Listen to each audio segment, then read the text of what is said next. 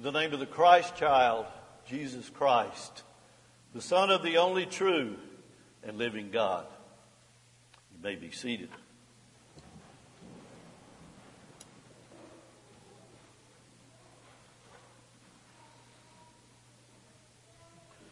Share a bit of humor with you this morning before I begin the sermon. Our gospel text today, John chapter 1, verses 1 through 18, I refer to when I took a course in the Gospel of John at the Fort Wayne Seminary. The syllabus that you get to begin the course said that those verses were required memorization. That along with Savior of the Nations Come. Being 54 years old at the time, I started real early memorizing that.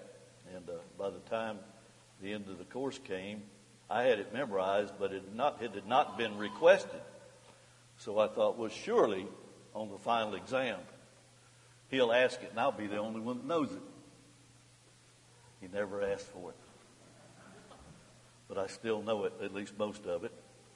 And these are great verses, and I thank him many days, lots of days, for that requirement. These are great words. In the beginning was the Word, and the Word was with God, and the Word was God. He was with God in the beginning. All things were made through him, and without him was not anything made that was made. In him was life. The life was the light of the world.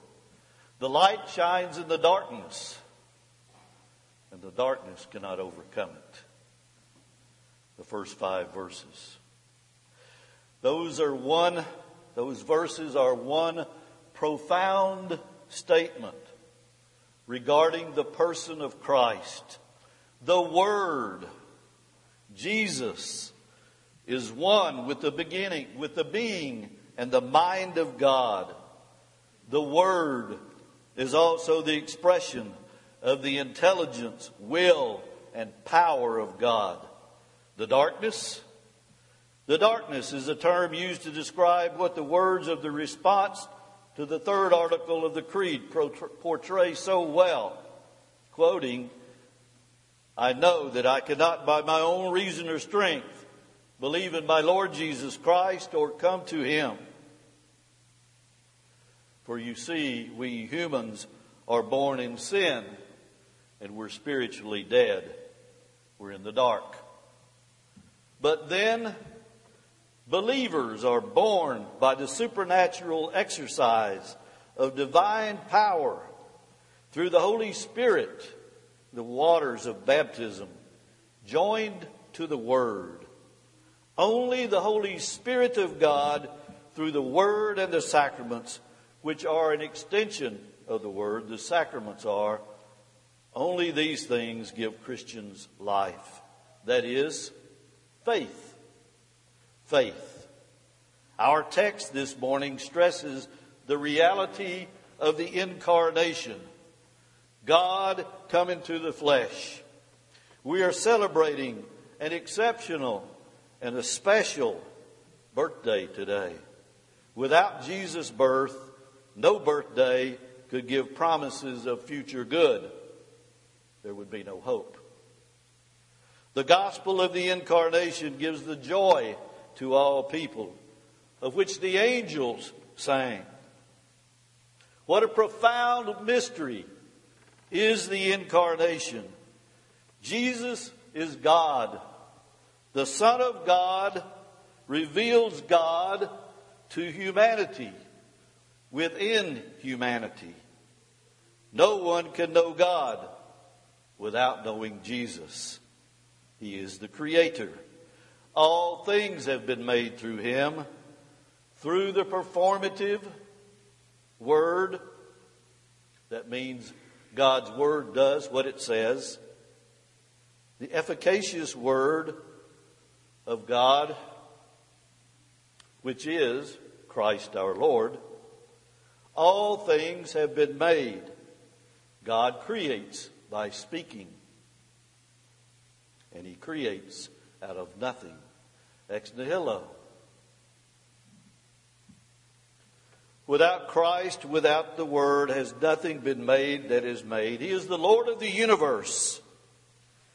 Yet Jesus is now also a man.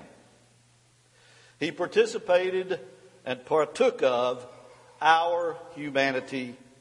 He was a helpless infant lying in a manger, waiting to be fed by his mom. He grew up in human fashion. He was a friend of sinners. He was numbered with the transgressors and killed by crucifixion on a cross. He was confronted with temptations, and he was acquainted with sorrow. He wept. He was like us in all ways, except he had no sin. He suffered and he died. It is a mystery of all mysteries. The Word became flesh and dwelled among us. Through this incarnate Word, God has something to say to us that is of everlasting importance. What a testimony from God the Father. The Word became flesh and dwelled among us. What a unique testimony it is that God gives to us. He became a human being to save us. And He continues to this very day to use human beings to bring His testimony to the world. He used John the Baptizer, who was a powerful witness, but many rejected him. Today, God uses pastors who are fine enough witnesses, but many reject them. God's testimony to the world is that Jesus is full of grace and truth. Through His grace, He takes your sins and burdens with Him. He is not only full of truth, He is truth. In this world of sin, death, and the devil and the devil's lies, Christ is the only truth. His Word is the only thing in this world you can depend on. And God enables you so that you can believe His true testimony of His coming into the flesh to save the world. There is no other event in the history of the world comparable to the Word becoming flesh in the life of the Christ child. As Jesus, the Son of God, assumes human flesh, we see a mighty wonder. We see this great wonder. And a saving testimony from God is poured out on us through the Word and through the Spirit. As children of God, we have the joy of salvation that was given to us by Word and Spirit. And that baptismal joy is reality because the Word became flesh and dwelled among us. What kind of child is this Jesus, this Christ child? You know the words well. You sang them last night, but listen to them spoken. What child is this who laid to rest on Mary's lap is sleeping,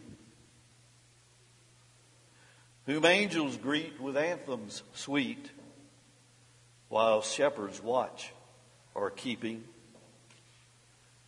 This is Christ the King, whom shepherds guard and angels sing. Haste, haste to bring Him laud, the babe, the Son of Mary. Why lies He in such mean estate, where ox and ass are feeding? Good Christian, fear. For sinners here the silent word is pleading. Nails, spear shall pierce Him through. The cross be borne for me and for you. Hail, hail the Word made flesh, the babe, the Son of Mary. So bring Him incense, gold and myrrh. Come peasant king to own him. The King of Kings salvation brings. Let loving hearts enthrone him. Raise, raise the song on high. The virgin sings her lullaby. Joy, joy, for Christ is born. The babe, the Son of Mary. The Word became flesh and dwelled among us, and we have seen his glory. Glory as of the only Son of the Father, full of grace and full of truth. Amen. May the peace of God, which passes all understanding, keep your hearts and minds in faith in Jesus Christ. Amen.